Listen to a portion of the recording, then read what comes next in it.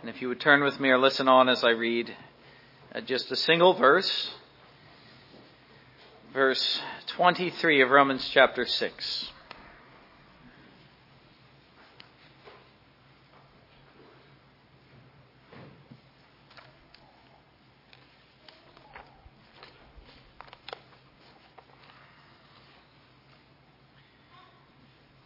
And hear the word of God.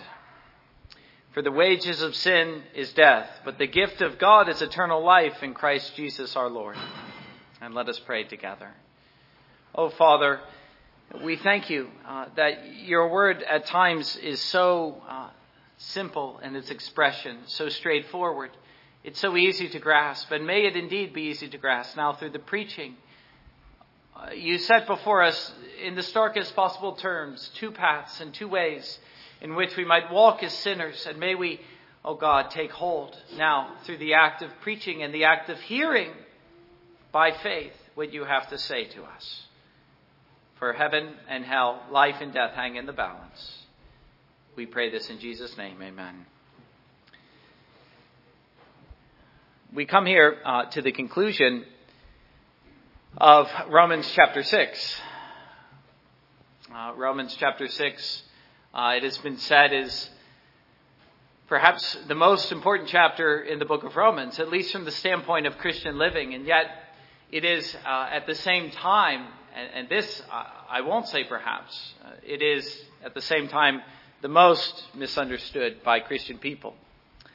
And it's really tragic because there are truths here which enable the Christian to live the life to the full. And I hope to review those truths and to set them before you again as we come to this conclusion. But the Christian who's always walking defeated, who's always walking under the law and under sin, rather than under the grace of God, rejoicing, happy, triumphing by faith, this is a man who really hasn't taken Romans chapter 6 to heart. And I've said, if there was any of the whole set of the Lloyd Jones sermons on Romans that you would wish to purchase, I would encourage you to purchase Romans chapter 6. It's one of the greatest descriptions and one of the most triumphant descriptions of the Christian life that I've found in any book I've ever read. Well, as I say, we've come now to the conclusion of all that we've been considering. And in characteristic fashion, Paul sums it all up in one glorious statement. He often does that. He comes to the end of a teaching throughout the epistle, and you find one really strong statement that brings it to a close. What we should notice in the two ways that are set before us is that he's presenting here the same conclusion that has been prominent ever since chapter 5, verse 12. But here, once more, he presents the same contrast in a still more striking way, once more, in such a way as to sum up and to conclude the teaching regarding the new man in Christ. The first thing that would be valuable for us to do here is to consider the function of the verse itself. This is one of those verses that we love to quote, like John chapter 3, verse 16, and so many others. Romans chapter 5, verse 1, Romans chapter 8, verse 1. But we often forget the setting in which the verse or the sentence occurred. In other words, we lose sight of the very thing that led Paul to say this. So often these great statements, in fact, I think all of the ones I just quoted, John 3:16, Romans chapter 5, verse 1, Romans chapter 8, verse 1, begin with the word for, calling to mind what Paul has been saying. The question is, are we aware of what comes before? And are we aware of what led Paul to say, for the wages of sin is death, but the gift of God is eternal life in Christ Jesus our Lord? The first thing that I would wish to say about this verse is the striking similarity to chapter 5, verse 21. There he's summing up, again, in a mighty statement, the teaching which came before in chapter 5, verses 12 through 21. He says, so that as sin reigned in death, even so grace might reign through righteousness to eternal life through our Lord Jesus Christ. If you look at those two statements, chapter 6, verse 23, chapter 5, verse 21, you'll notice they're strikingly similar. What do we notice in both statements? Well, it's the triumph and the magnitude of God's grace, seen in contrast to sin and its workings and its wages, which is in both cases death. And so you see there is this honest assessment about sin and what it leads to. The Bible doesn't sugarcoat sin. The Bible is always brutally honest about the realities of sin and what it leads to in a man's life.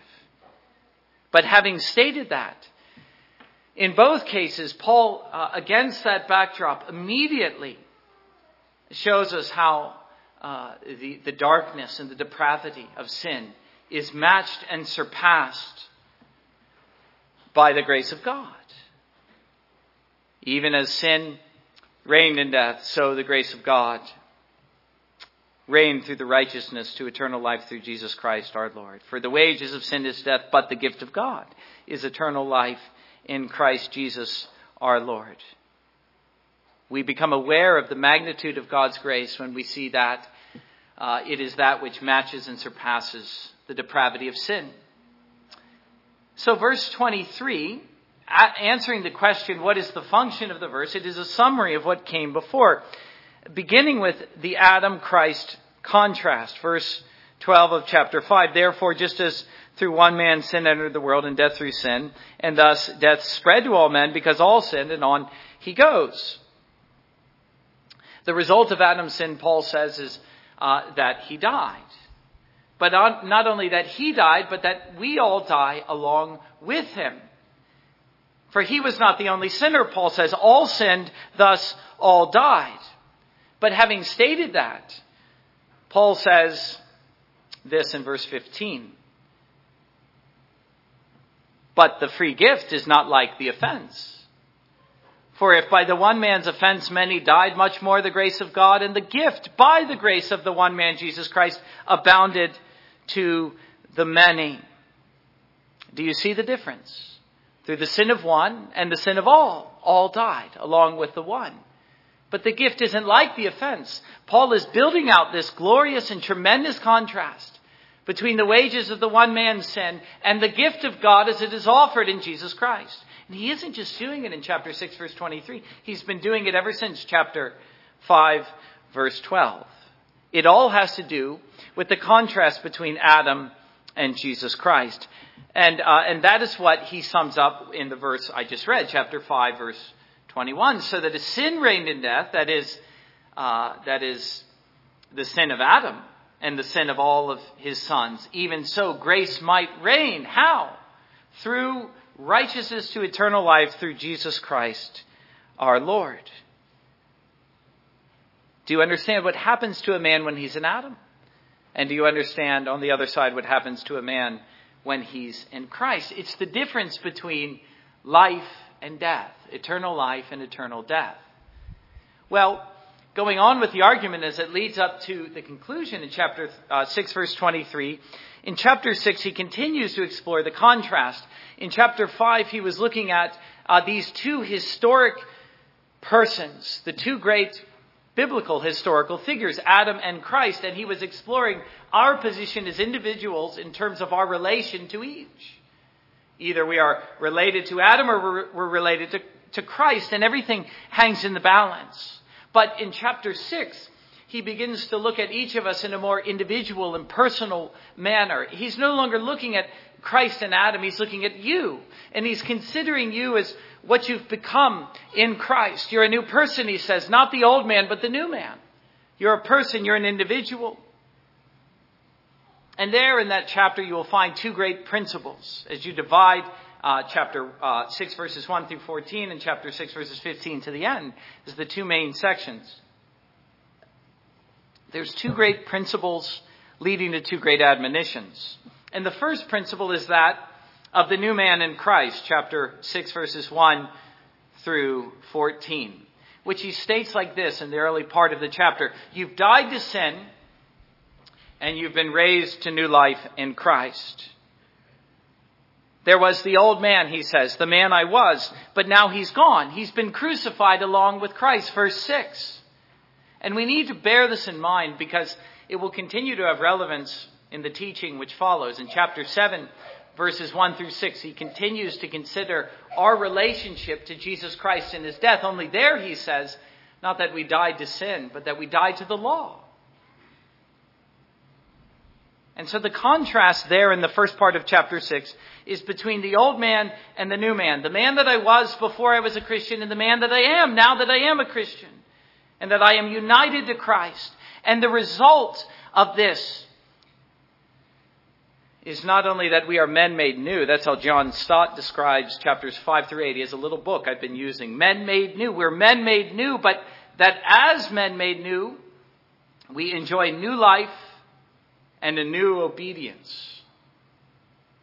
Leading to the first admonition, verses 11 through 13. In essence, I'll summarize it. He says, reckon yourselves as dead to sin, but alive to God in Christ. And no longer use your body as instruments of sin, but now as instruments of righteousness to God. Begin to live to God. Realize what is true of you. Realize that you are new men and women in Christ and stop going down the old ways of sin. That's what the old man did, but you're not old anymore. You're new. You're made new by the grace of God.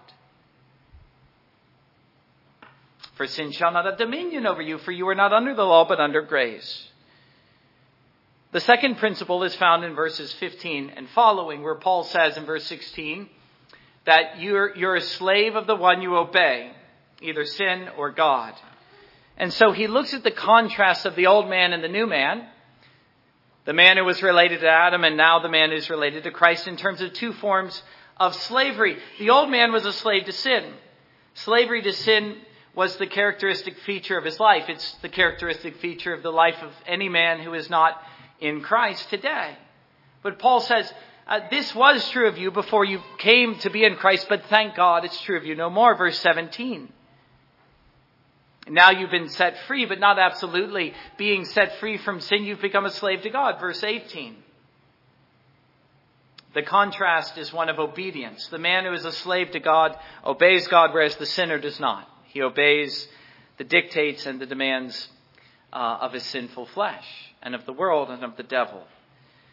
More narrowly, in that little book by John Stott, Men Made New, I found his summation of this of this section, verses 15 through 23, very helpful. The question is, once more, verse 15, shall we sin? We're under grace. Shall we sin because we're under grace and not under the law?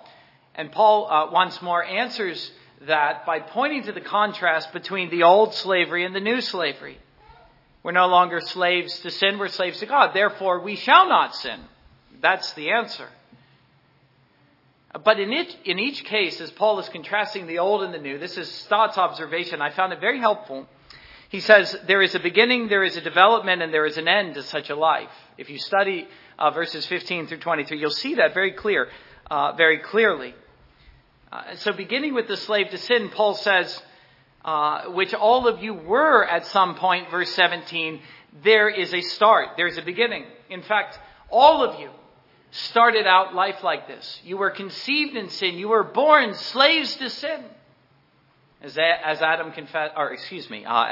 David confesses in Psalm 51. That's the way you begin your life. In other words, a man doesn't choose to be the slave of sin. That destroys the teaching. It destroys the analogy. He's born a slave of sin. That's how he starts out his life. But from this starting point, he proceeds to commit all manner of sin. So there is, Paul says, this terrible development in the life of the sinner. He goes from worse to worse. He's sinning all the time. He's going down the downward spiral that you see in Romans chapter 1. This is how he puts it. Just as you presented your members as slaves of uncleanness and of lawlessness, leading to more lawlessness. He's getting worse all the time. What fruit did you have then in the things of which you are now ashamed? This fruitful or fruitless, shameful life which you once lived. But there's also a terrible end to this kind of life, which is death. As something which Paul states over and over throughout these verses. Verse 16, verse 21, and again in verse 23, the wages of sin is death. That's the outcome of this kind of life. The man, the sinner who's on the broad way, which leads to death. But thank God, Paul says, though you were like this, you are no more. The Christian life, first of all, involves a new beginning, which he states like this, verse 17, "But God be thanked that though you were slaves of sin, yet," in essence he says, "you are no more." You've been set free, you've been made slaves to God. You've been born again. You're a new man, you're a new person. But not only that, Paul says, that's just the beginning.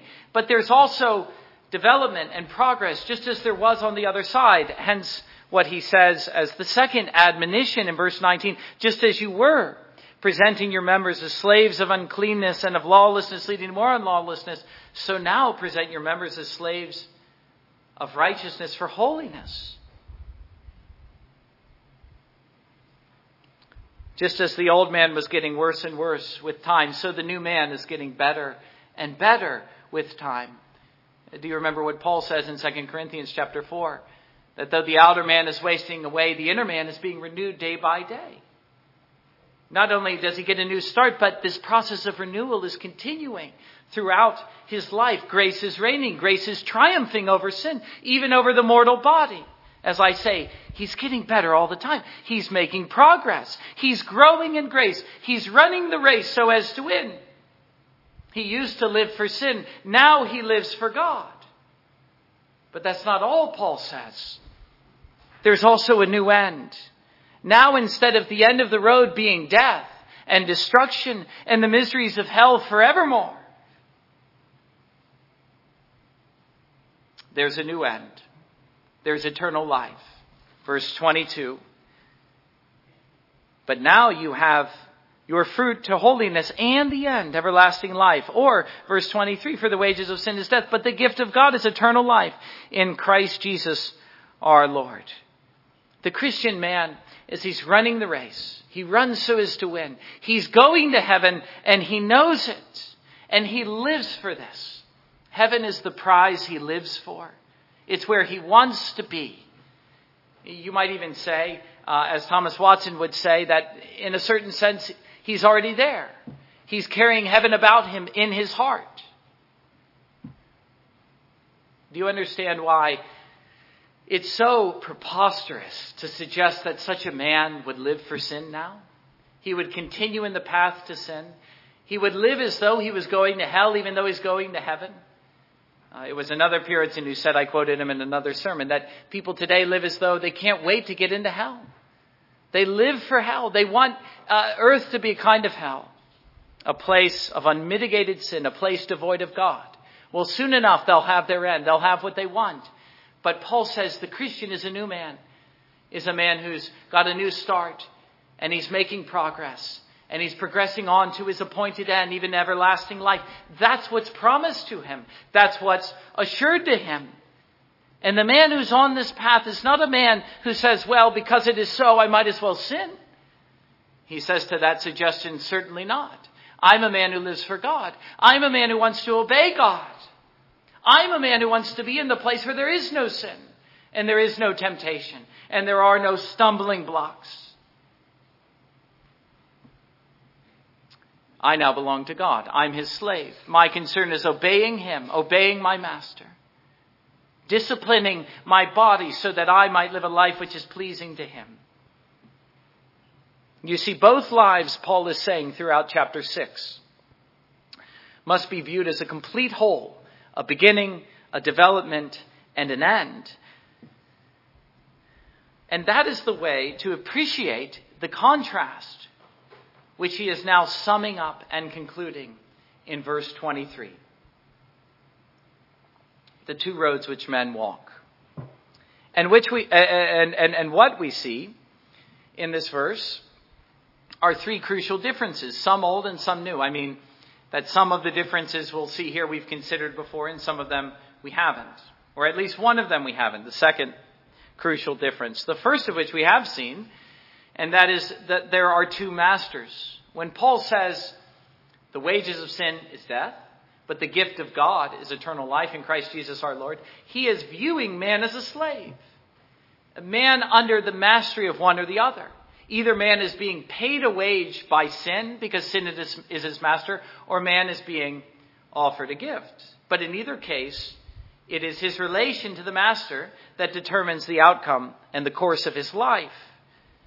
And so that thought has been crucial to this second section in chapter 6. You're a slave of the one you obey.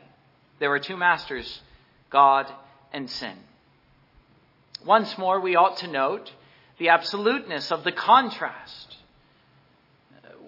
The error that we sometimes fall into is that there is a kind of middle way, that a man could be the slave of sin, that is the unbeliever, and yet in some sense still be the servant of God. That isn't true. You're denying the teaching. You're also denying the obvious experience of the man. But in the other sense, we need to recognize the opposite is also true. That if a man is a slave to God, then he's a slave to God. He isn't a slave to sin. That slavery is ended. And if he sometimes thinks, well, I've become a slave to sin again, he hasn't. Appreciate the contrast, beloved. The absoluteness of the contrast. Van Til called this the antithesis. Again, these are polar opposites, and they share nothing in common. It is impossible that a man should be the slave to God and at the same time the slave to sin. And so what is the value of seeing this, these two masters?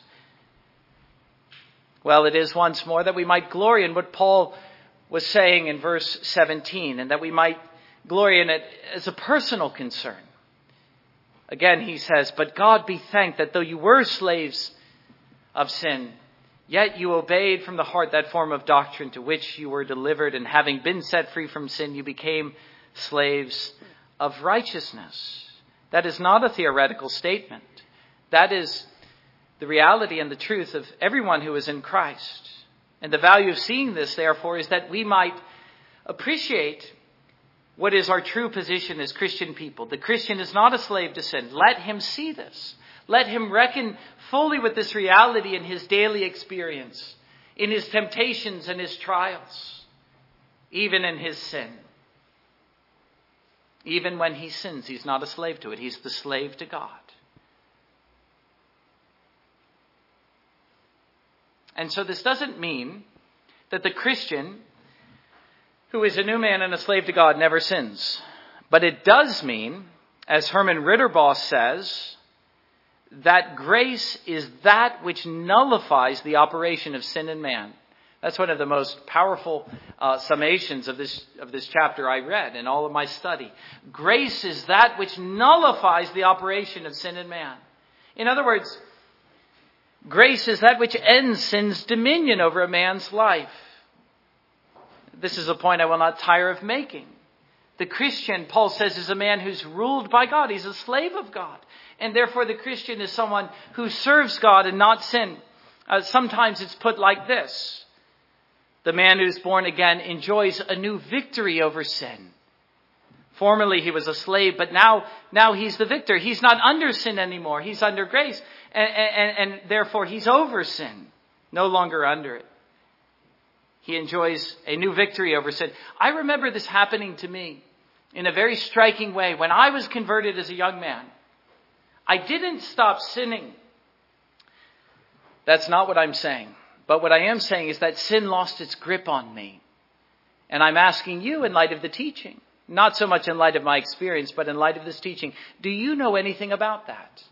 Do you know what it is to be shaken free from the grip and the slavery and the dominion to sin? Do you know what it means to be under grace and no longer under the law? It means that sin no longer controls you. It's no longer your master. It can no longer make you do what it wants you to do. And if ever you should fall into its ways, you realize how quickly you might get up and shake free once again and go on walking as the Christian should walk. There are also two wages. Now, this is an entirely new thought. There are two methods of payment. Sin pays a wage. Have you ever thought of that? Did you ever think of sin like that? You see, if you realize that sin is a master, this terrible tyrant in a man's life, then suddenly what Paul is saying here makes perfect sense. The wages of sin is death.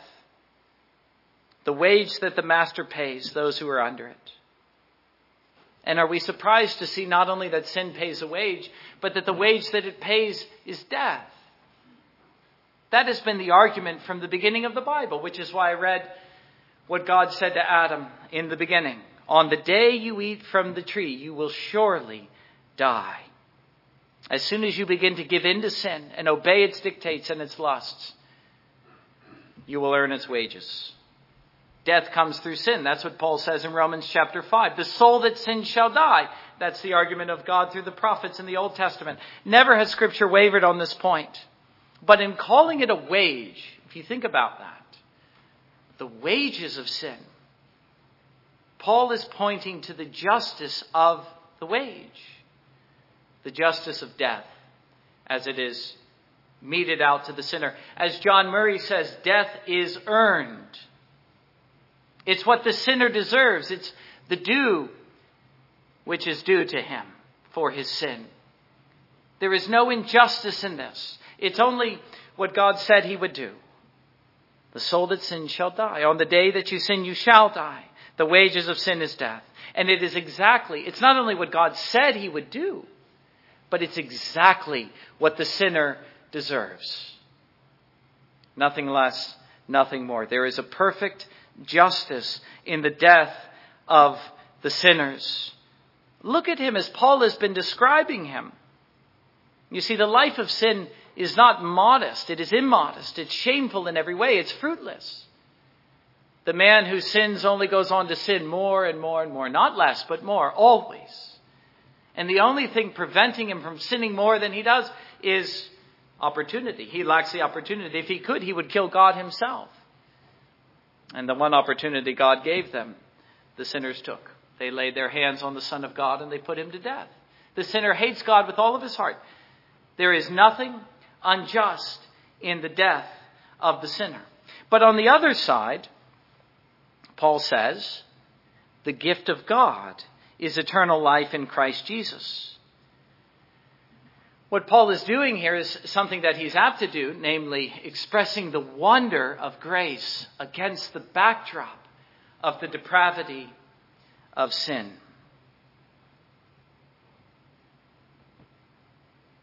That death is meted out to the sinner as his due, but eternal life is given freely as a gift in Jesus Christ. Do you see the difference?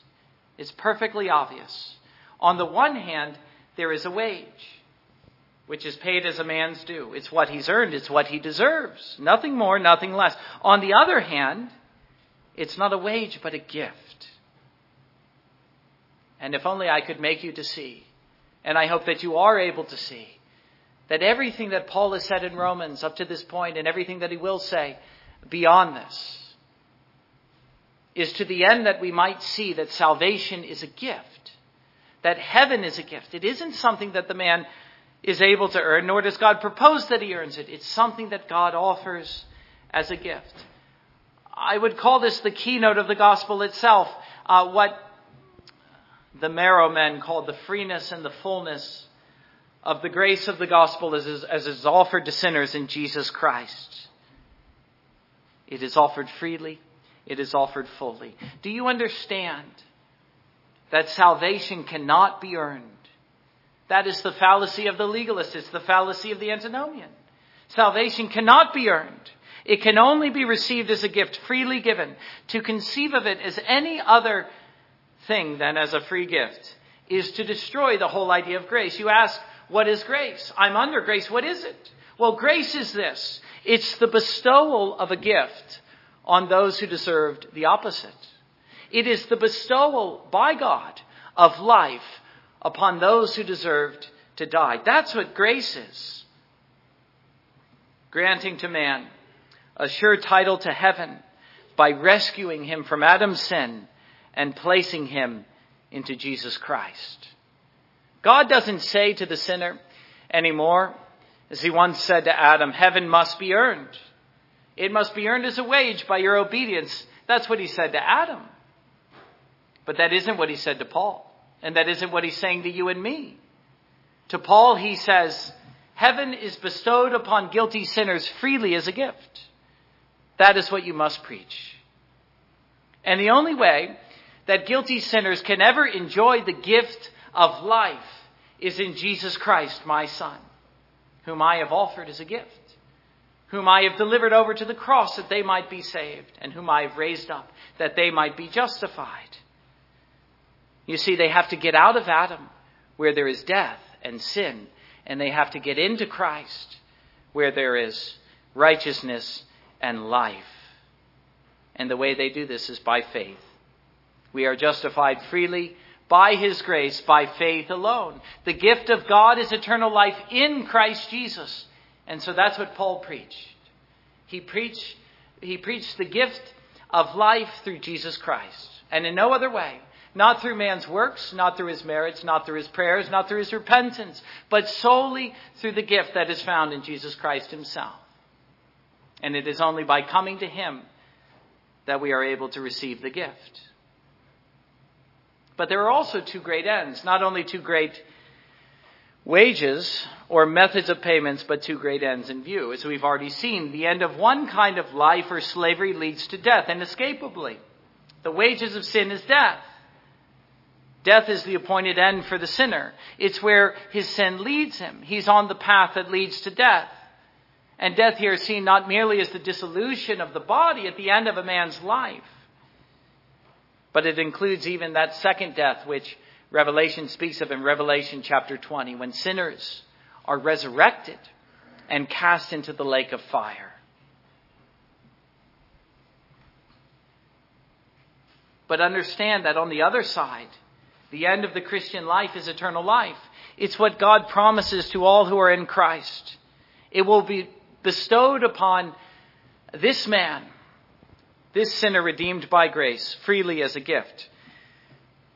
And yet, as a gift, it is his as surely as if he had earned it for himself by his own obedience. But the point here, as in verse 22, is how certain this is for the man in Christ. That there is a correlation between the outcome of his life and his life.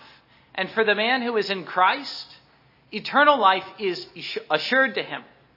It isn't something he has to earn. It is the gift of God freely given in his Son.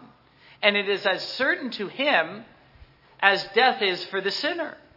In either case, the outcome is assured. The man who is in Christ can no more lose his reward or his gift than the sinner can escape going to hell. And so once more we see that chapters 5 through 8, as I've stated before, really amount to the assurance which Paul is giving to the believer, not just in Romans chapter 8, that's the high point, but Romans chapters 5 and now 6, 7, and 8 all point to the fact that God in Christ is giving us something that we cannot lose. Adam lost it, but now the gift which God has given us in Christ is something which, if we have received, we cannot lose it. We are assured of it. But the only thing left to do, then, is to take the statement as a whole. Here is the plight of the unbeliever. The wages of sin is death. You understand why this is one of the great evangelistic passages. His plight is seen in his terrible bondage to sin, one from which he cannot break free, and what is promised to him is death itself in all of its forms. These are his wages. And will he not, Paul says, and will he not, I say, hear the summons of the gospel, that the wages of his sin is death, that the soul that sins shall die. Oh, and why will you die, God says? Will you not turn from your sin and live? And all the more when the guilty sinner who knows that he deserves to die, and he knows that he deserves to go to hell, all the more will he not turn when he hears that life might be enjoyed by him as a gift. Salvation is the gift of God. He doesn't have to earn it. God is offering it to him freely as a gift. Does not the sinner see how easily he might be saved? Man who deserves to die, who deserves nothing from God, never again to dwell in his presence. But to him whose wages is death, God says, I offer the gift of life in my Son. To him who believes, though he dies, yet he will live. For God so loved the world that he gave, notice the gift, he gave his only Son, his only begotten Son, that whosoever believes in him should not perish, that is, die, but have everlasting life. That's the gospel. It's the message to perishing sinners who deserve to die, men and women who are going to hell. It's the gift of God offered to men who deserve the opposite. By grace, the sinner is pardoned fully of his sin, and he is given freely what he didn't deserve, namely eternal life. And so why will you die, God says to the sinner? Why will you not rather live, seeing that salvation is offered to you freely and fully as a gift, and that you might enjoy it simply by believing? He doesn't ask you to earn it. He doesn't offer it to you as a wage.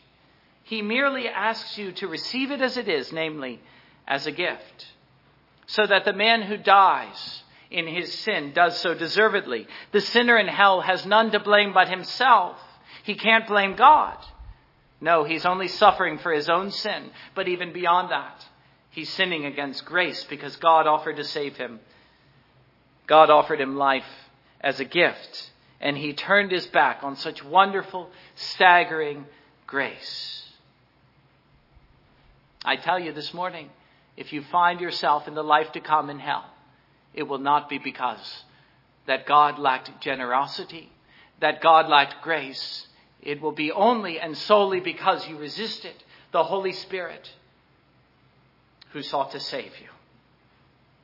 What fools we are, God says, if we die, if we earn the wages of sin, if we perish in sin, seeing that eternal life was offered to us freely by his grace, a gift to be received simply by believing. And that leads simply to this question to all of you. Have you received it? Salvation is offered to you as a gift. Have you received it? Do you know anything about the gift of God? Do you understand what it means to be under grace? Or are you still seeking to earn it? Well, to the man who works, he will find his wages. That's what God says. But to the one who believes, salvation comes to him as a gift, freely bestowed. J. Gresham Machen, in his book, Faith, says this: faith is not doing, but receiving. And if you ever noticed in the Shorter Catechism, the Confession of Faith, that's how it describes faith. It's a receiving and resting in Christ. It isn't a doing and earning. Even a child knows that, Jesus says. And while the wise men of the world seek to earn heaven, the child knows that he can only receive it as a gift. For the wages of sin is death, but the gift of God is eternal life in Christ Jesus our Lord. Have you received the gift? Amen. And let us come now to the table.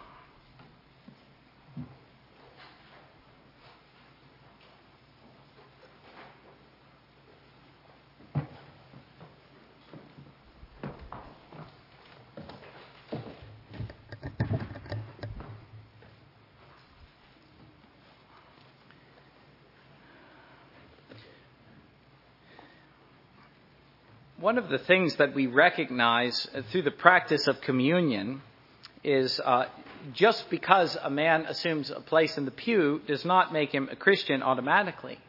He might sit under the preaching. He might do so happily. He might try to live as a Christian. But one of the things that communion does, as I've stated many times, is that it distinguishes.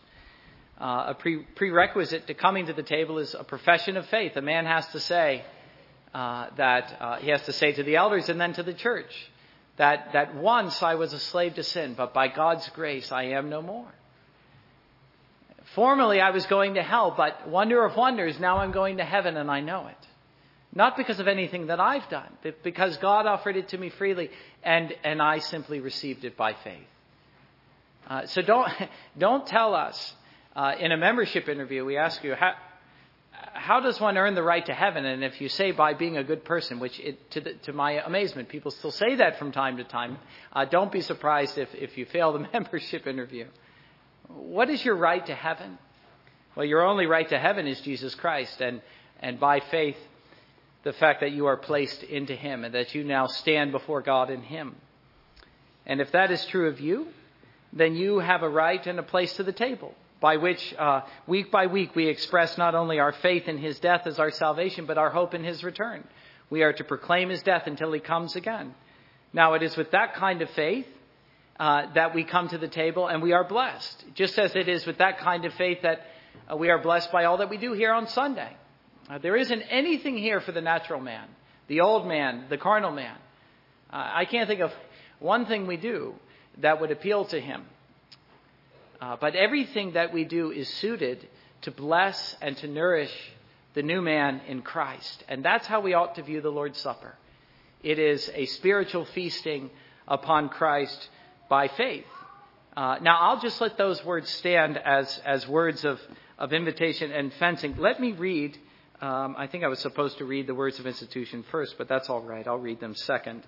As they were eating, Jesus took bread, blessed it, and broke it, and gave it to them and said, "Take, eat, this is my body." Then he took the cup, and when he had given thanks, he gave it to them, and they all drank from it. And he said to them, "This is my blood of the new covenant, which is shed for many. Assuredly, I say to you, I will no longer drink of the fruit of the vine until that day when I drink it new in the kingdom of God." And when they had sung a hymn, they went out to the Mount of Olives. And let us pray together. Our Father in heaven, we thank you for the gift of life in your Son. It's amazing to notice the variety of expressions, Lord, in Scripture. Sometimes the gift is your Son. Other times the gift is life, which we find in your Son. But however we look at it, it's always a gift. It's not something we are able to earn, nor we're asked to earn. We're simply asked to assume the one disposition that receives the gift, and that is to have faith. And even that, O God, is your gift to us. It's a supernatural work of the Spirit by which we're made new. And the first act and the first instinct of the new man is to believe. Well, Lord, we praise you that there isn't anything that you ask us to do in that sense, but that you do it all for us. And that you become, from first to last, the Savior of your people. And we ask you that might be evident in our weekly Sabbath worship, that it might be evident in the preaching, that it might be evident in the singing, and that it might be equally evident in the partaking of the sacrament of the Lord's Supper. Bless now your people, we humbly pray, and build them up in faith. In Jesus' name, amen.